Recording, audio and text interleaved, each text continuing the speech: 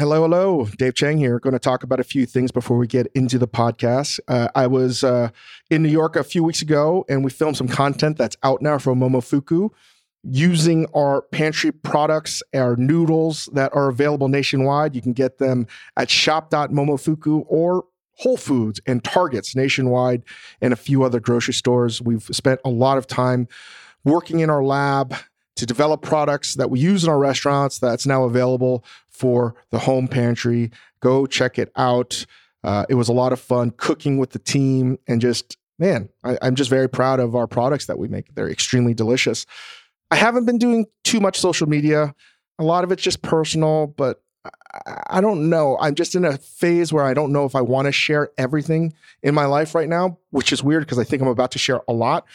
But I haven't been posting too much about Cook Any Day, the Any Day bowls, but thank goodness. It is a real game changer again for a variety of reasons, but specifically for making food for my youngest son, Gus, and reheating his food. It is unbelievable. There are a plethora of different ways. You can make cakes now. You can make real composed dishes that I need to learn how to do. And that's all on the website, Cook Any Day, but please check it out. Unlock the power of your microwave oven. I can't believe I just uttered those words, but it's true. And I'm going to get back to posting more and more. But right now, I just feel like I needed to take a break from a lot of things. And I'm beginning to re-engage with the world in ways that I think I just said I needed a break. A lot has happened. So we'll get into that, I hope. And also check out our Majordomo Discord channel, Majordomo Media. The easiest way, I think, to sign up for it is Majordomo Media's Instagram page. If you go on the profile, there's a link. I'm so thankful again for our community that is growing. We are still figuring out how to engage with the community on a minute by minute basis, because that's the reality. It's a constant engagement, and it's a different way of looking at how you make content. I am fascinated with it. For a long time, I never got onto it because I just thought it was gaming, like games. I think it was designed for gaming communities, like Fortnite and stuff like that. I have no idea, and cryptocurrency, but I've learned that there's a whole host of other communities. It's a wonderful way of engaging with the people that are your audience. And I get a lot of ideas from the people that write a lot of content on it. So check it out. If you've never visited it, I just think it's I don't want to say it's the future, but man, seems like such a simple idea, but I love it very much. Go check it out. Majordomo Media Discord channel. And I'll get into the podcast now. I'll stop talking. So here you go. Apple Card is the perfect cashback rewards credit card. You earn up to 3% daily cash on every purchase every day. That's 3% on your favorite products at Apple, 2% on all other Apple Card with Apple Pay purchases, and 1% on anything you buy with your titanium Apple Card or virtual card number. Visit apple.co/card calculator to see how much you can earn. Apple Card issued by Goldman Sachs Bank USA, Salt Lake City branch, subject to credit approval. Terms apply. This episode is brought to you by Vital Farms. No matter how you like your eggs, scrambled, over easy, or sunny side up, the people at Vital Farms believe in one thing: keeping it bullshit free. That's why their pasture-raised eggs come from hens who each have over 108 square feet of space to roam and forage all year round. So you can spend less time questioning your food and more time enjoying it. Look for Vital Farms in your grocery store and learn more at vitalfarms.com. Vital Farms, keeping it bullshit free.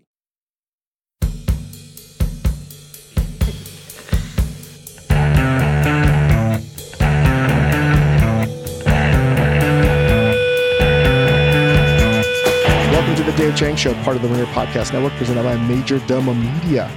Thank you, Olatengo, as always. If you've been listening to this podcast since the inception, I don't know, almost 4 years ago now, which is crazy to think about, I cannot express how grateful I am that we have listeners that have been listening to all of these episodes, because it has changed so much. Other than those 20 seconds of introduction, I don't think anything's remained the same. Talking out loud here, talking out loud clearly. I'm just thinking out loud here about the next iteration of where we're going. And I can't talk about too many things. Some things need to be finalized from the team's end, but I promise you a lot of the changes and a lot of things that we've been implementing are going to make a lot more sense. I promise you it's going to make a lot more sense. It makes sense to me. I hope it translates to a lot more clarity for everybody here. But there's a lot of change in my life, and I'm just trying to sort it all out and reprioritizing things. It's very hard when you're traveling. I know I'm not the only person. I know that so many of you guys are trying to figure out how to live life again now that the world is coming back online or has been online, even though the world seems to be more fucked up than it ever was. And that's a lot to balance. There was just so much change that's all happened. So please be patient. I'm so grateful for your support, but I promise you a Majordome media that's going to be more useful for our audience so you guys can all be better cooks, better diners, better at everything. That's sort of what I want in Majordome. The idea of Majordome is to tell you what to do. That's sort of what the definition is. Somebody that tells you how to be, live, buy, all of that stuff. And that's what I want us to be, more practical and to have fun and to keep it fresh. So I will say that I just got back from San Francisco. I received the award from the Korean KASF, Korean American Association of San Francisco. I received it with Eric Kim and Minjin Lee. Eric is a super, super successful entrepreneur, and he gave one of the best acceptance speeches of award I've ever heard. And usually you go in with a low expectations. It was genuinely remarkable. And Minjin is she's so badass, man. I love her. And if you haven't read Free Food for Millionaires or read the book Pachinko, I admire her so much. She is just one of my favorite people of all time. And it was great to spend time with her. I got to eat at Mr. Jew's by Brandon Jew. I never ate there before, so it was so exciting. The world had been on pause for some time. So to taste all of these dishes, and I've known Brandon a long time, and to see his development and to see where he's at and the team he's assembled and the beautiful space and a historic building, that's a story in and of itself in Chinatown. So go check it out. I got to see Corey Lee. Minjin really wanted to meet Corey. We were able to stop by. We didn't get to eat there. And man, I want to eat at Bennu so bad. And to see that kitchen and I just think it's one of the most spectacular restaurants. Corey is undoubtedly one of the best chefs in the world. Lets his actions speak for himself.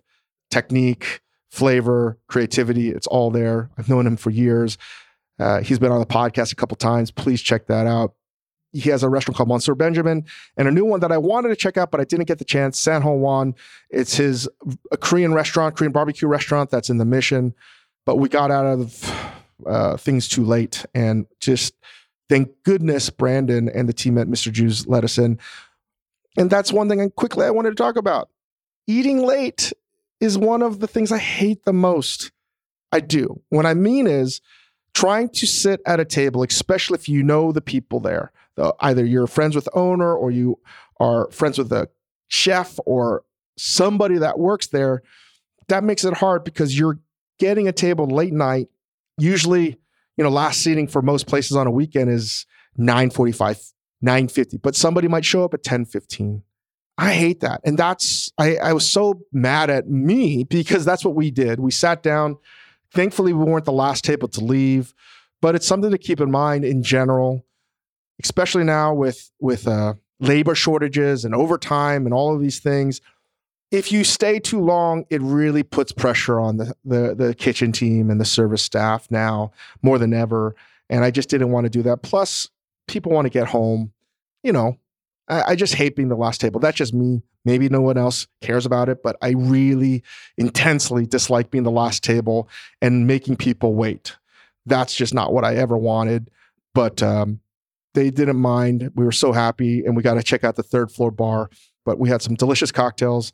Even the Brandon gave me some kind of Chinese herbal digestive. That was not my cup of tea. He didn't make it. I'll just leave it at that. There were other delicious cocktails, especially this peanut whiskey thing that I had with my meal. Great restaurant. Check out the smoked Peking duck. He had this beautiful shiso wrapped sugar snap. I don't know. It was just fantastic to eat composed dishes and flavors that were fresh and innovative. And it's great to see his sort of lifelong dream come to fruition. I never got to check it out before the pandemic started. So he opened it up right before it began. And just shout out to Brandon. And next time, Corey, I'll be able to check out San Ho Wan. I've been getting a lot more where to eat in New York City. One of my friends said, is it okay for me to eat at a place like Balthazar? I said, why not? Balthazar is an amazing restaurant. If you don't know, that's Keith McNally's restaurant that many, many great chefs have gone through. It's in Soho. It is one of my favorite restaurants in the world, especially so because it has this feature. It's one of the few places where tourists, locals, and business meetings can all take place simultaneously. And without it not being cool. And it's not that it needs to be more busy because it's always busy. But, you know, I feel like that's sort of where we're at right now. A lot of people want to eat at restaurants that are comfortable or that are familiar. And I love that. And I said, go eat at Balthazar. I can't wait to eat there. I haven't eaten there yet.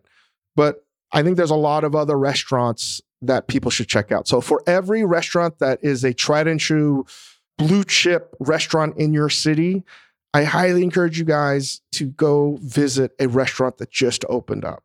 That's the best way to balance it out. I can't wait to eat at the tried and true blue chip spots. You know, the last time I was in New York, I had a Peter Luger's, right? Fantastic, delicious. Never goes out of style. I can't wait for people to go visit Noodle Bar all the time when it reopens soon enough after the renovations in the East Village. There are restaurants that are just sort of they're like family. You just go there and it's never going to let you down. I think people should go to places like Balthazar. God bless. It's an amazing experience. Never, ever, ever lets me down. Just remember to find time to support the new restaurants, the smaller mom and pop restaurants. I think it's really important to do that. I also want to give a shout out to Josh Pinsky, Chase Zinzer. I think they just opened up their restaurant Claude, Claude, C-L-A-U-D-E, in the East Village. Big fan of Josh's work. We used to work together for many, many years. But I think they just did a pop-up, so should be opening soon, God willing. So restaurants like that. So again, my rule of thumb is for every restaurant that I go to that's a tried and true, I gotta next visit a restaurant that I've never been to. And, you know, not saying that you have to, but that's what I'm going to try to do this year. Anyway, I want to talk a few more things before we get into our MOIF, where we finish our required eating homework, which I failed miserably at with Chris and Noel. But in general, just giving you guys a sort of a state of the union of what's been happening. Seeing a new psychiatrist for the first time in 17 years. Just decided to not end, but it was a long time coming. Long time coming. And my psychiatrist in New York, we just felt that it was a right decision. And I think I'm still processing that. It's very similar to it's not a breakup. It almost feels like a conscious uncoupling. I love that phrase, but that's been a lot to process. It's a lot of new transition in my life, not just an addition of a son, but just existential stuff that I've been really wrestling with. And on top of that, life is getting not back to normal because the world's so fucked up more than ever, it seems. But it seems that we're moving away a little bit, partially from this Zoom world of just staying at home. I've been on the road a lot more. Having more face-to-face meetings is very strange to me. Yet, the responsibilities of living at home, being a father, these things haven't changed. And again, I know the privilege and I know the platforms and all the good things that happened to me, but it still things can be difficult. And just wanted to remind, and nobody should feel sorry or anything, but I just wanted to address that. If I haven't been super, super good on Recipe Club, my apologies. I'm going to do my best to be better. I really am. I'm trying to be grateful every day for every opportunity I have, and to be able to just do something like this isn't lost on me. And that's something I'm focusing on, is just being grateful. I know that sounds new agey and new whatever, but it's not bullshit. Not just the pandemic, but really around Hugo was born. So about 3 years, I've been drinking coffee. I never drank coffee before, mainly because I'm always wired to begin with, but two, it was a pain in the ass. When I say drinking coffee at home, just something I never would do. I honestly would drink an energy drink or something like that. But coffee is not something I've ever had. I appreciate the stories. I really appreciate a delicious cup of coffee. I am the worst thing because I was okay with instant coffee. So when Hugo was born, I started drinking a lot more instant coffee because I just needed the caffeine. You're not sleeping. you actually now realize you're never going to sleep again until they go to college, it seems. So I need to drink coffee. So I'm grateful that I've been able to work with Cometeer. I go to San Francisco, we're out and about with my friend Steve Jang, and we stop by and get a cup of coffee. This sort of newsstand that was selling coffee, but it had a stack of coconuts. And I didn't understand. I've never had this before. I could be a Philistine with my head in the ground. Maybe this is a thing, but I'm not a coffee drinker, so I had no idea. I am drinking coffee now, but I don't know anything about the flavors. I really had no idea. I see this guy cracking open these coconuts and then mixing like hot coffee or cold coffee and serving it in the coconut thing, the actual shell. I had to get one of those. I got a cold brew with the freshly opened coconut water. And I got to tell you, it was so good. I've never had coconut coffee. If I had just read about that, I would have said to myself, that's stupid. I'm never going to try that. But to be honest, it's extremely good. I don't know what the combination of flavor is between the coconut and coffee and fresh coconut water, but that is a magical combination. It's just so good. So you may be listening to this being like, of course, dumbass. Everybody drinks that. I didn't know. I legitimately had no idea. So when I came home, I bought some non-fresh coconut juice, the things you get at the store, and put it in with a Cometeer. It wasn't as good as the fresh coconut, but it was pretty good. It was pretty damn good. So I think that's going to be my new thing moving forward. I'm going to just drink coconut water with a shot of defrosted Cometeer. So good. I've had like 3 of them today, quite frankly. My doctor said to limit my caffeine to like 2 cups a day. Another thing I wanted to talk about is rising prices. Clearly, the economy, the markets are in flux in a bad way. Just want everyone to not complain to restaurants. I feel that gas prices are one thing. People already understand that gas prices are expensive. Here in California, you almost see it as $7. It's insane. They're like $6.60, $6.75. And I think that one of the things that happens with food is people just inherently think it's going to be more affordable, cheaper.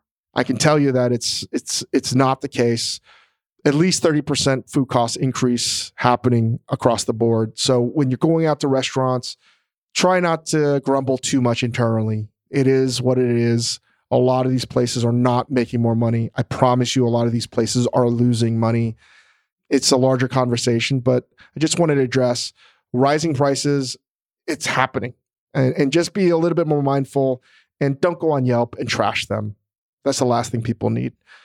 Anyway, that's it. I just talked way longer than I thought I was going to. So apologies if I rambled on and on and on. I'm going to get into our Moif conversation with Chris Ying and Noel, and we're going to talk about the second part of Required Eating, something we talk about in Discord. And shout out to Peacock that did all 12. I've never watched all Twilight movies. I don't think I ever will, but it's on my iPad, so who knows. Anyway, guys, appreciate you. Here's our Moif. We have part 2 of our Moif eating assignments. Noel, you want to run Supercomputer today? Oh, yeah. Sure. Whoa. Before that, we have any updates? We got some updates. Anything new to report? Oh, Just gosh. in life? I feel like I've seen you guys more than ever before, which has been really nice. I feel like we've had some good times over the past week. Some decent eating. You know what? Can I tell you my biggest faux pas and maybe the most laughable thing? We were at a house where all of us were in LA, and I visited late night to check out the recording situation where we're filming a bunch of stuff. And I was hungry. I saw a box of cereal, and I opened it. And it was Reese's Pieces chocolate peanut butter. Reese's Puffs. Reese's Puffs. I'm only from the backside did I see that. The next day, I haven't had a nice big bowl of cereal at like 10 p.m. Come back the next morning, and I was like, what dumbass opened that box of cereal? Oh, because no. on the front, it's not. It's art. It's a Cause. Somebody brought a Cause Reese's Puff cereal box. The famous modern artist who does a lot of things with pop culture, and it's a Cause with the Mickey Mouse with the dead eyes on the cover. And I opened up. I may be the only person in the world that actually ate the cereal. So, Noelle, can you explain what this thing actually is? What are we talking about here for people who don't know? So we're talking about the collaboration, as Dave mentioned, between Cause and Reese's Puffs. And so this house that we've been in has had this box lying around in the kitchen. I think all of us, prior to Dave's arrival, have all kind of pointed out, oh, that's fun. That's funny. Also strange that they just left it out on the counter. One day this week, I'd come, I think I was the last person to arrive at the house, and I noticed that the box was open. So I look over to Chris Yang and I said, who ate this? And of course, he rolls his eyes and says, Dave did. Dave opened it up. And sure enough, you know, we all kind of asked each other the question of, is this edible? Is it purely art? What is it? Lo and behold, of course, on StockX, they're reselling all of these because it is kind of a bit of art. I'm so relieved. I'm so relieved. It's like, you actually ate Andy Warhol's chicken noodle soup. His soup, basically. No, but like these like there's I don't know. Do you think, Noelle? I mean, you're probably more tapped into this than us. Like, is this box, this unopened box of Cause X Reese's Puffs cereal, going to be worth something someday if Dave had not opened it? No, right? No, absolutely not. We're talking like Supreme Oreos, Cause Reese's Puffs. They're nice to have right now. They look good on the outside. The inside still very much the same as their normal bit. I was very worried. I was extremely worried. I just found out today. I was today years old when I found out it wasn't our cereal. It was the house that we were renting. Yeah, exactly. It was not something like we had picked up. It was just like the house's nice piece of art. Well, I don't know. We're going to have to figure out how to like close up the box and hide all of the evidence. We can buy one right now, right? Because once Dave, I'll be honest with you, once he broke the seal, my little paws were in that Cause box. Can we buy another box to replace? No. We can buy another. Yeah, we can. Yeah. Yeah, for sure. Okay. I'm much relieved because that was a terrible feeling. When I turned over the box, the last thing in the world I ever thought possible was that it was a Cause cereal box. Like, you basically walked into a Dave thought he had walked into a museum and pissed into Marcel Duchamp's urinal. Yeah. Basically, that's what he thought he had done. Just like, oh, I didn't know this was part of the exhibit.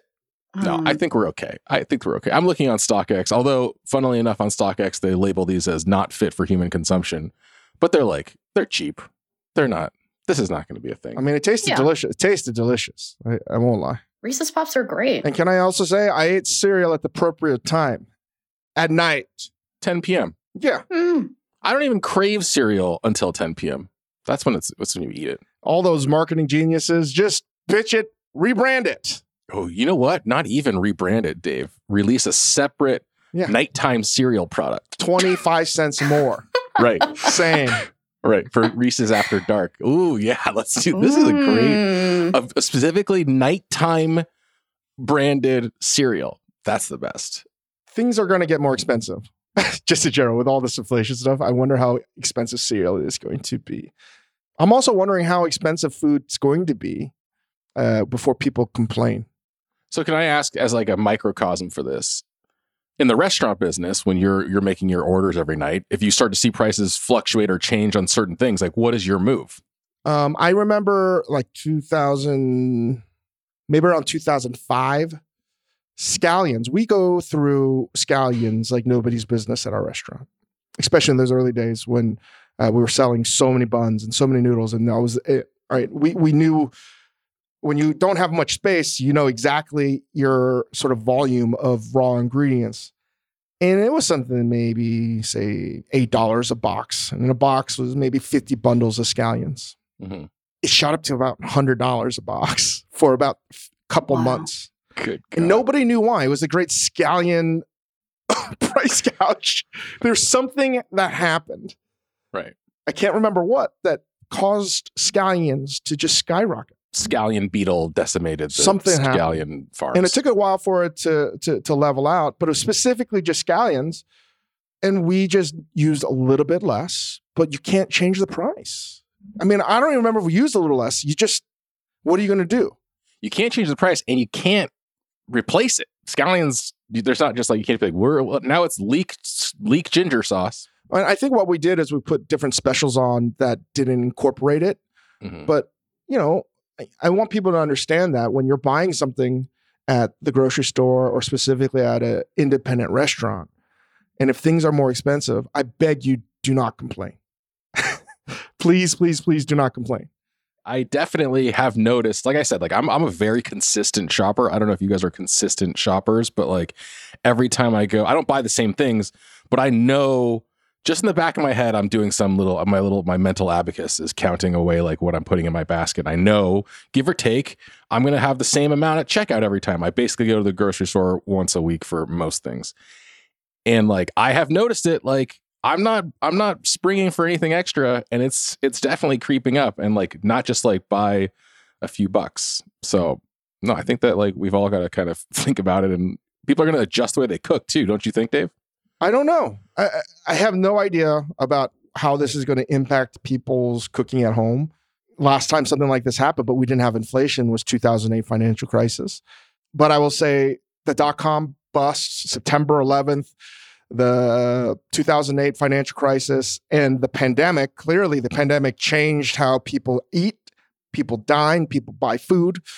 This is something else that's happening on top of the sort of the end of the, what we're, I guess, now endemic. But every time something like this happens, there is dramatic change in the kinds of restaurants that are going to open and the kinds of things I think people cook at home. And the 2008 financial crisis, I think, was responsible for the growth, dramatic growth of Shake Shack, Chipotle, and Sweetgreen, right? Mm-hmm. People wanted more affordable things. But now this time around, when everything's expensive, I don't know what's going to happen. This is something that I've never been alive. Like, I was probably, 2 years old when the stagflation happened in the late 70s. So I couldn't tell you. I don't know. But I wonder what happens from the high end. The high end, I don't think is a problem. If you're going to spend $1,000 a person on a meal, who cares? They're going to spend $2,000, $3,000, $4,000. Everything on the low end, I don't think is going to be affected too much because the big food corporations are locked into food contracts years in advance. And oftentimes they own the farms. So things might get more expensive because of shipping. It's in between the cheap and the super high end that I have great concern over in terms of the price. I just don't know what's going to happen. And I don't know what kind of innovation that's going to happen. Well, yep. I can at least tell you guys firsthand, since I've been home, I've been spending a lot of time with my grandparents, and they asked to go to the Cheesecake Factory for lunch last weekend. And we ordered as an appetizer calamari, but let me tell you, it was not all calamari in there. I had a couple of chicken pieces in there too. So if you want to talk about changes to the restaurant, I found it. I have found it. This has been Noelle's Market Watch Corner.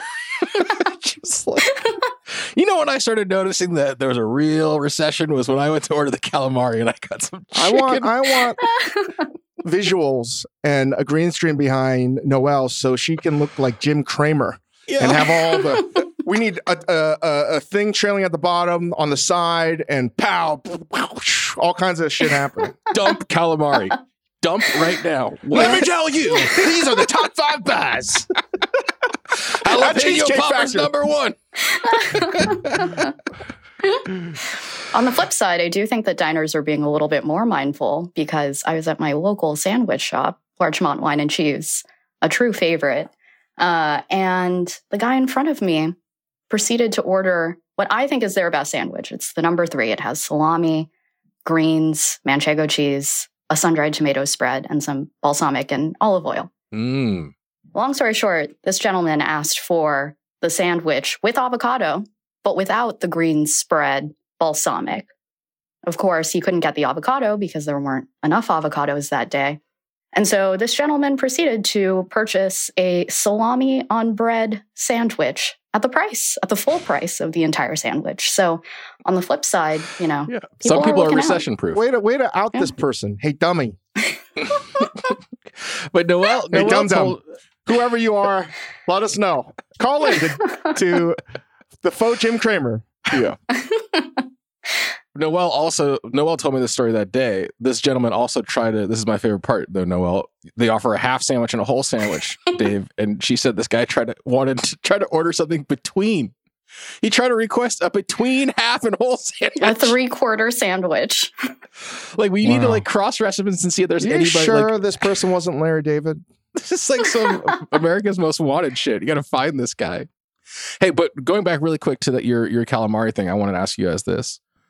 What is your general what is your like instant reaction when you order some fried food and like one little stray curly fry sneaks in with your chicken fingers, or one straight fry sneaks in with your waffle fries, or you get that one straggler? What do you guys think immediately when you get that? It's like finding money in your pocket. It's so exciting. It's the best. Even if it's like I hate curly fries, but one snuck in, I'm like, bonus. Mm-hmm. They threw in a curly fry, right? It's a great feeling. It's a great feeling. Yeah. Well, we should keep on track. We have a lot to report back. We still have not gotten through all of our required eating. So last week, we got reports all around about numbers 1 to 4 on the list, which included going to a diner and eating a dinner entree, visiting a chain or fast food restaurant you've never been to, buying a green juice for the first time, it seems, for some, and watching one of the Iron Chef episodes with Pierre Gagnère.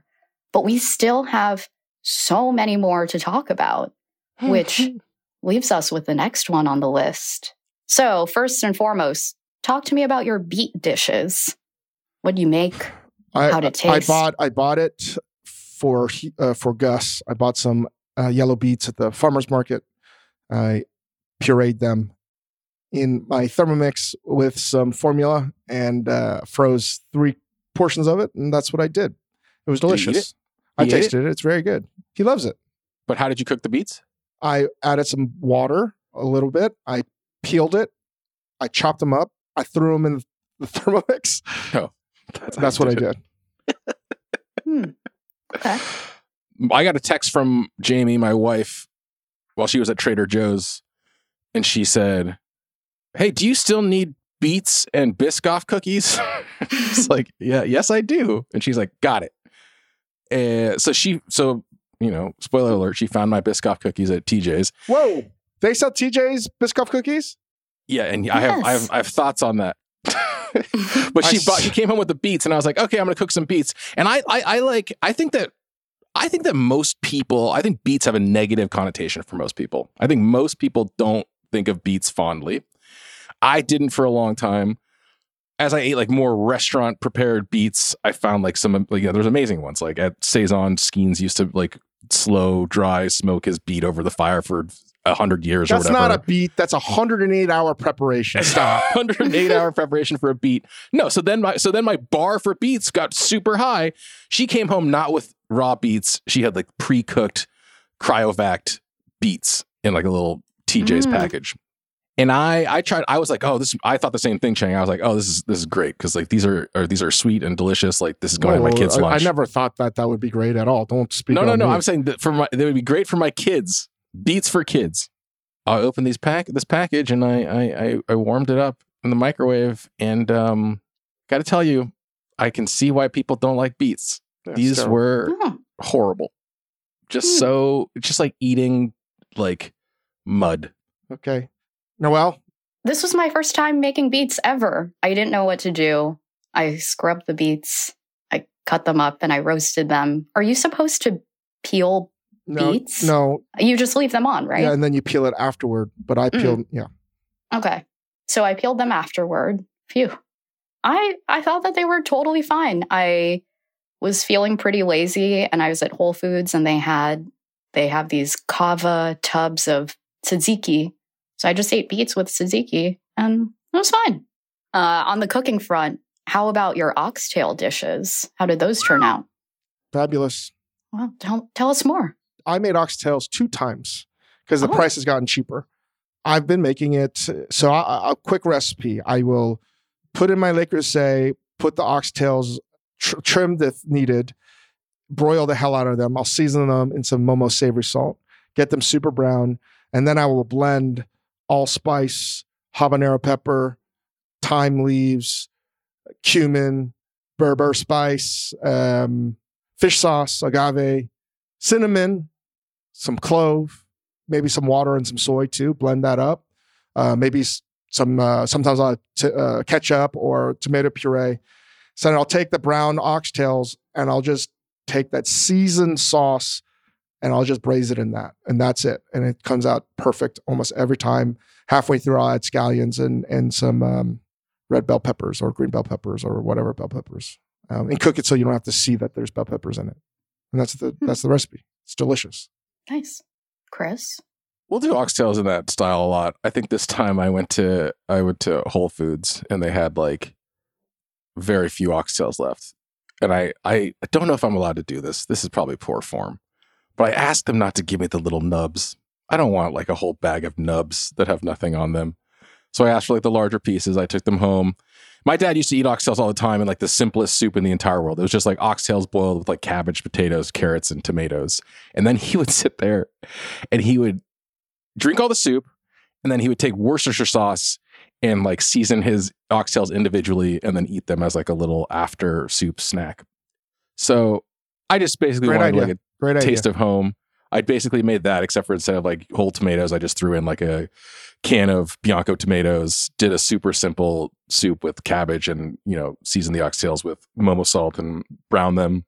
And then like Dave, everything gets hammered by the time the oxtails are done. So I just threw in potatoes and carrots at the end, some Worcestershire sauce in the soup itself. Delightful. Nice. I think it's an impossibility to spell Worcestershire sauce. Well, the spelling changes every time. Yeah. So you're always chasing it. Noelle, did you make your family's oxtail?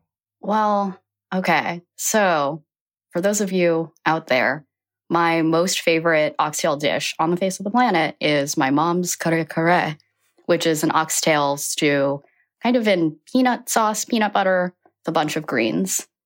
This is if you're a Filipino person, you'll always say that your mom's version of whatever dish is the best. But I'm convinced after eating many moms' dishes that my mom's really is the best. And it's one that's been passed on from generation to generation. So we had this assignment, and at the time we had 1 week to get it done. So I bought my oxtails, but I realized that it just didn't feel right making this for the first time without her in person. She's never taught me. There's no recipe written. And so normally she'll teach me over Zoom, but I really wanted to be there in person with her. So it'll happen at some point. We will make it. I will share it. It will be a whole thing. Only that, Noelle, not only will it be a thing, but I have, since hearing of Noelle's mom's oxtails, for those of you out there who listen to Recipe Club, we have been strongly encouraging Noelle to submit this family fucking recipe for oxtails for the upcoming oxtails episode, and she has been reluctant. So Noelle Cornelio at VintageTomomedia.com. Go ahead and send her angry emails. Demand to know why she's withholding this from the club.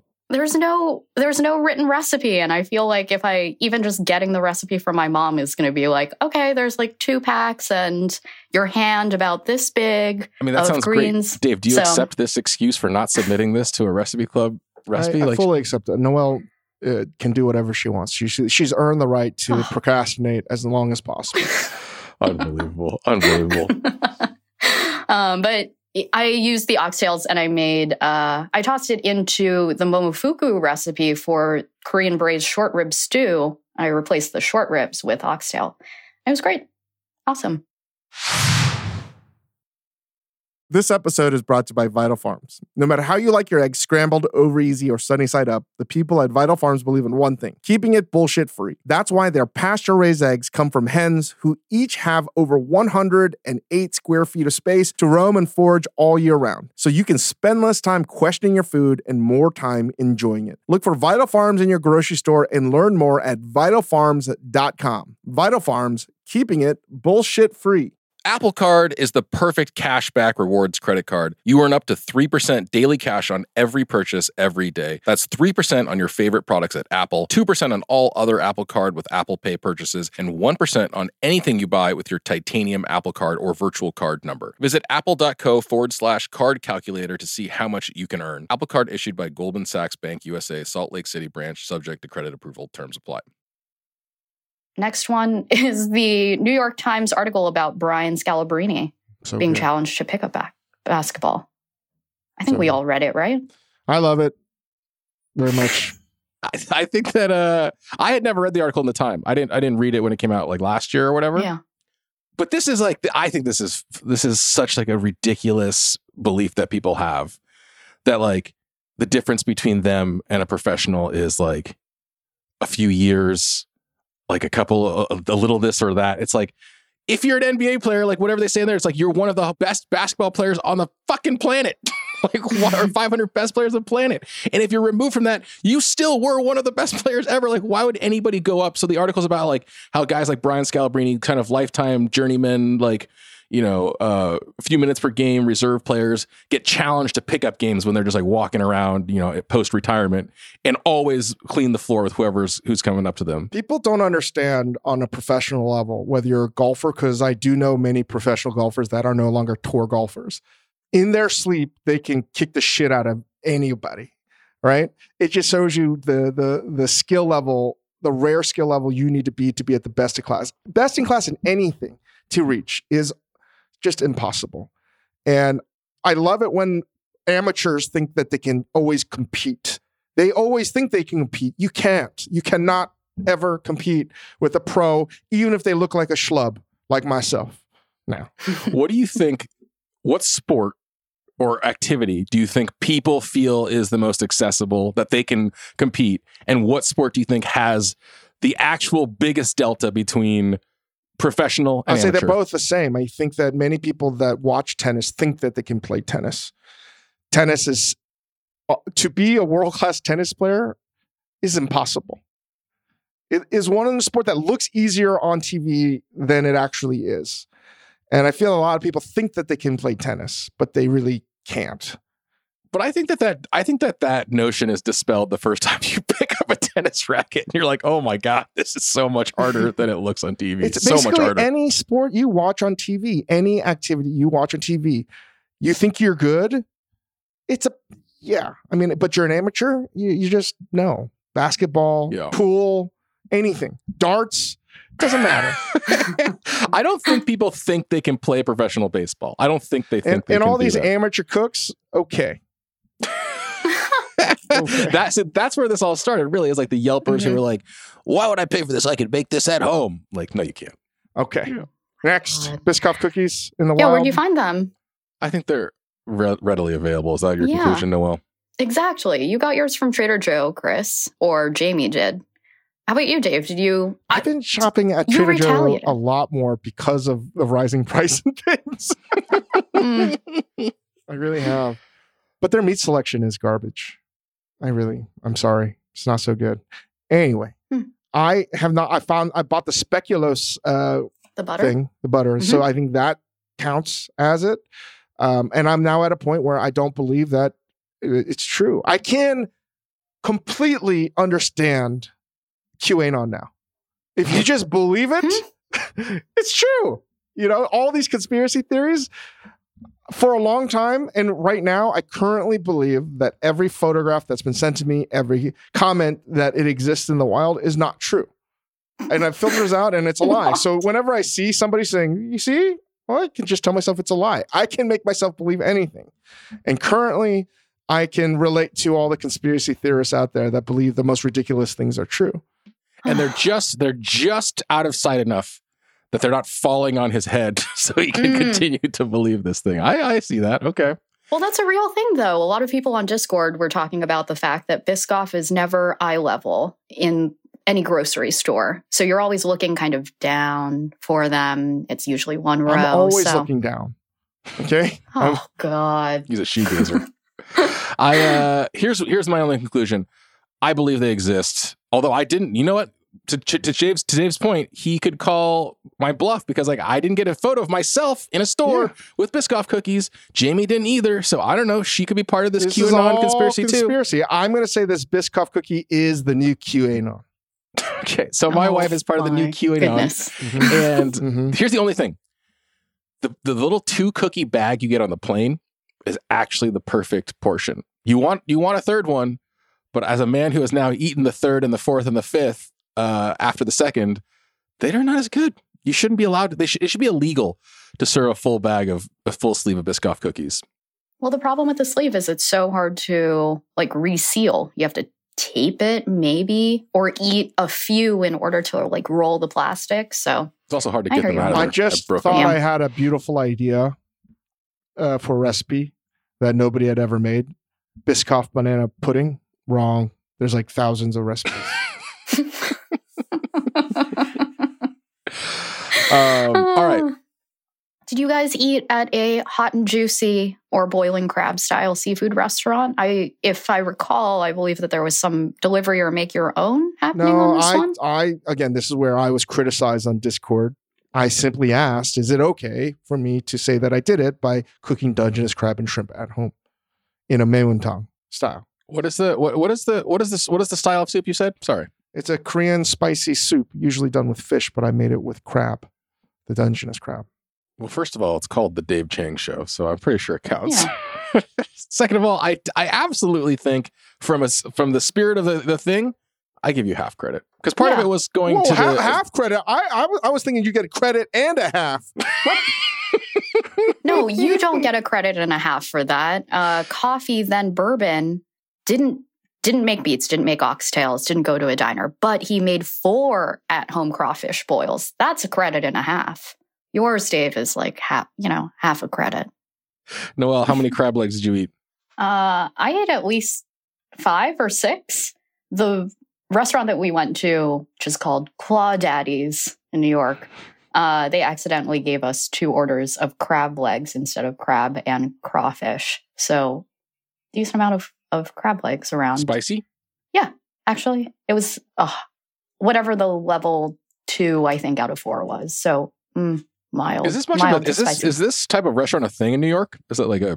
Not really. No, there aren't that many. I think that there's way more. I could be totally wrong in saying this. I think there's several of them in New York City. Mm-hmm. Well, there you go, Chris. I think in the East Village alone, there's like 4. More is okay. Which is the greater epicenter, LA or New York for this? I think it's LA. LA by far and away. Okay. Yeah. LA, every kilometer has one. No matter what neighborhood you're in. Maybe Brentwood, Pacific Palisades. Switch to the metric system to describe the frequency of these restaurants in LA. The funny thing is I don't know if it made the Ugly Delicious, breakfast, lunch, and dinner scene with Lena Waithe and myself when we went to the one Hot and Juicy in Hollywood. It is a smorgasbord of ethnicities in there. Mm-hmm. And the only white people you'll see are the surfers. It's just the reverse of everything else. It's just the upside down. Crazy.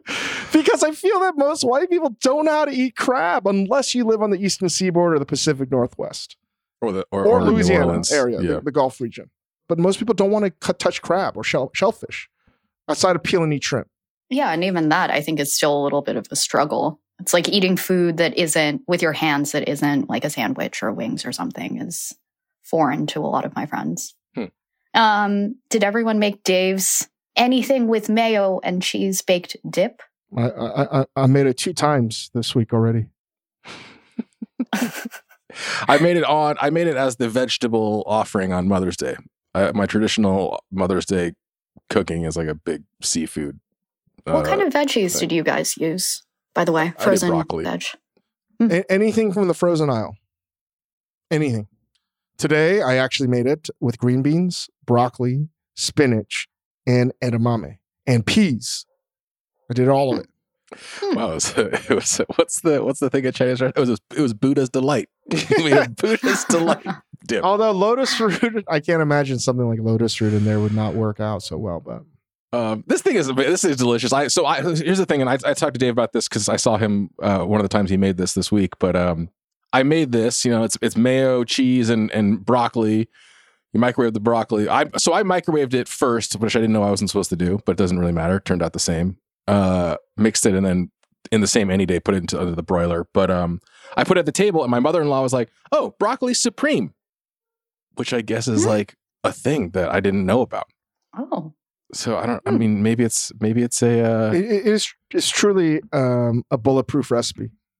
It's unreal. And we need to come up with a whole list of bulletproof recipes. Last time I saw you made it with you threw an egg in there though. Do you usually do the egg? No, but I just said why not? Because sometimes if I see it too dry, I'll add an egg or Worcestershire sauce. I think you got through Worcestershire fine, and then you struggle with sauce on that one. Worcestershire sauce. The egg was nice. I think it added a little something fluffy. Nice. Noelle, did you make it? I did. Spinach artichoke style. Yeah, It was good. Was it delicious? Yeah, of course. Of course. I think I'd prefer this one in particular to be baked just because it had that, like if you eat it fresh, then it has that like a harder cheese layer on top. But I saw everyone make it in the microwave too. Super, super easy. So I just can't speak more highly about this recipe. It is maybe something that I've made more the past 2.5, almost 3 years than anything else. It's in that top 5 range. Delicious. Because you can add anything to it and it's going to be good. What if you add nothing to it? What if you just do cheese and mayo? It's still delicious. I mean, I want to venture to try to do roasted potatoes in it because I think that could be delicious. Mm-hmm. Yeah. Really delicious. I like the medley though. The medley is my next move. I'm going to go into the medley. Maybe some onion. You got to get the color on it. You have to broil it at the end. Yeah. Mm-hmm. All right. Next one. And did you guys watch episodes of Is It Cake? And how do you think you would have fared? One episode, right? Okay. An episode. Did you watch an episode? Yes, I watched the first one. And How'd you do? It was a perfect score, clearly. No, you didn't. Did you correctly predict every one? Yeah. The croissant, the hamburger. Wow. I mean, how could you not? That's it, honestly. Well, Noelle, how did you do? I did pretty well. I think I actually watched the entire, I watched an episode and then just kept watching the entire season. There was one episode towards the end, I think it was the toys, and an elephant was made, like a toy elephant. Yeah. That one was nuts until you actually really zoomed in. But if you're a judge on that podium, no way. The other episodes are not food-based. It's just anything-based. It's anything. Anything based, yeah. And so the later in the season, I think it's just like the best ones are competing. So they get like a little harder. I did that one too, Noelle, and I only got 2 out of the 4. But every single one, I was like, I fucking know this. That looks horrible. And then I'm like, oh, that's a real football. Okay. Mm-hmm. We were watching this. So like this and like Nailed It and all these like these baking shows are like huge with kids. I don't know if Hugo watches any of these, but like kids love these. I was watching this. My family, we were watching this with Ruby. She's like rapt. She's watching this thing. And then at one point she's like getting all excited. She like turns over and she's like, what is ganache? And my only other Is It Cake takeaway was like Mikey Day as the host. I think he does a pretty good job.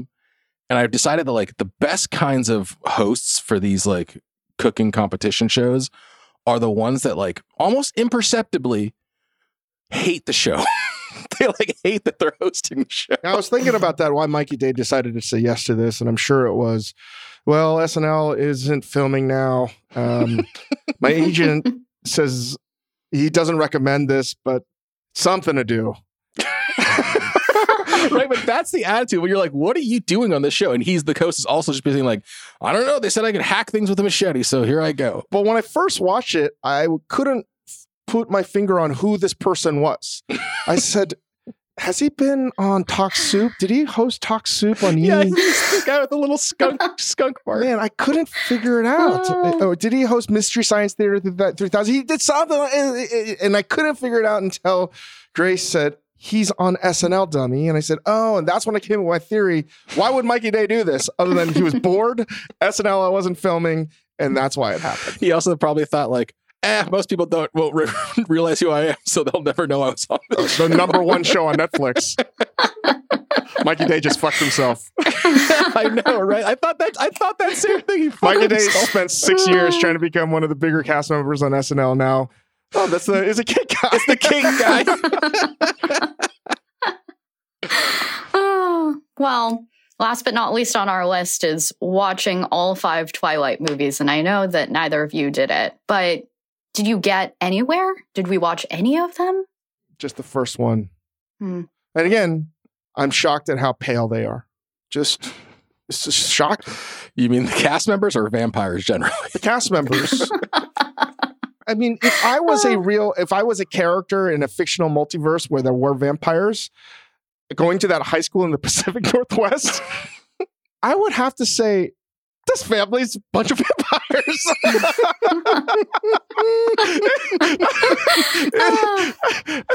I think they are vampires. It's it's the spinoff from Is It Cake, which is it a vampire? Dave's like, that's a vampire. It's so clear that something's wrong with these people. I was like, wait a second here. It's true. If you subsist on a blood diet, you probably look a little weird. Yeah, I mean, you meet them in there, and you think to yourself, this person has an old soul, and they're just whiter than white. Yeah. Well, it's crazy. The first, and I feel like this is the case with a lot of movies, like the first movie, they are just so pasty, and the makeup's so bad, the way that it looks is awful. And then you get to the second one, they start to normalize in color.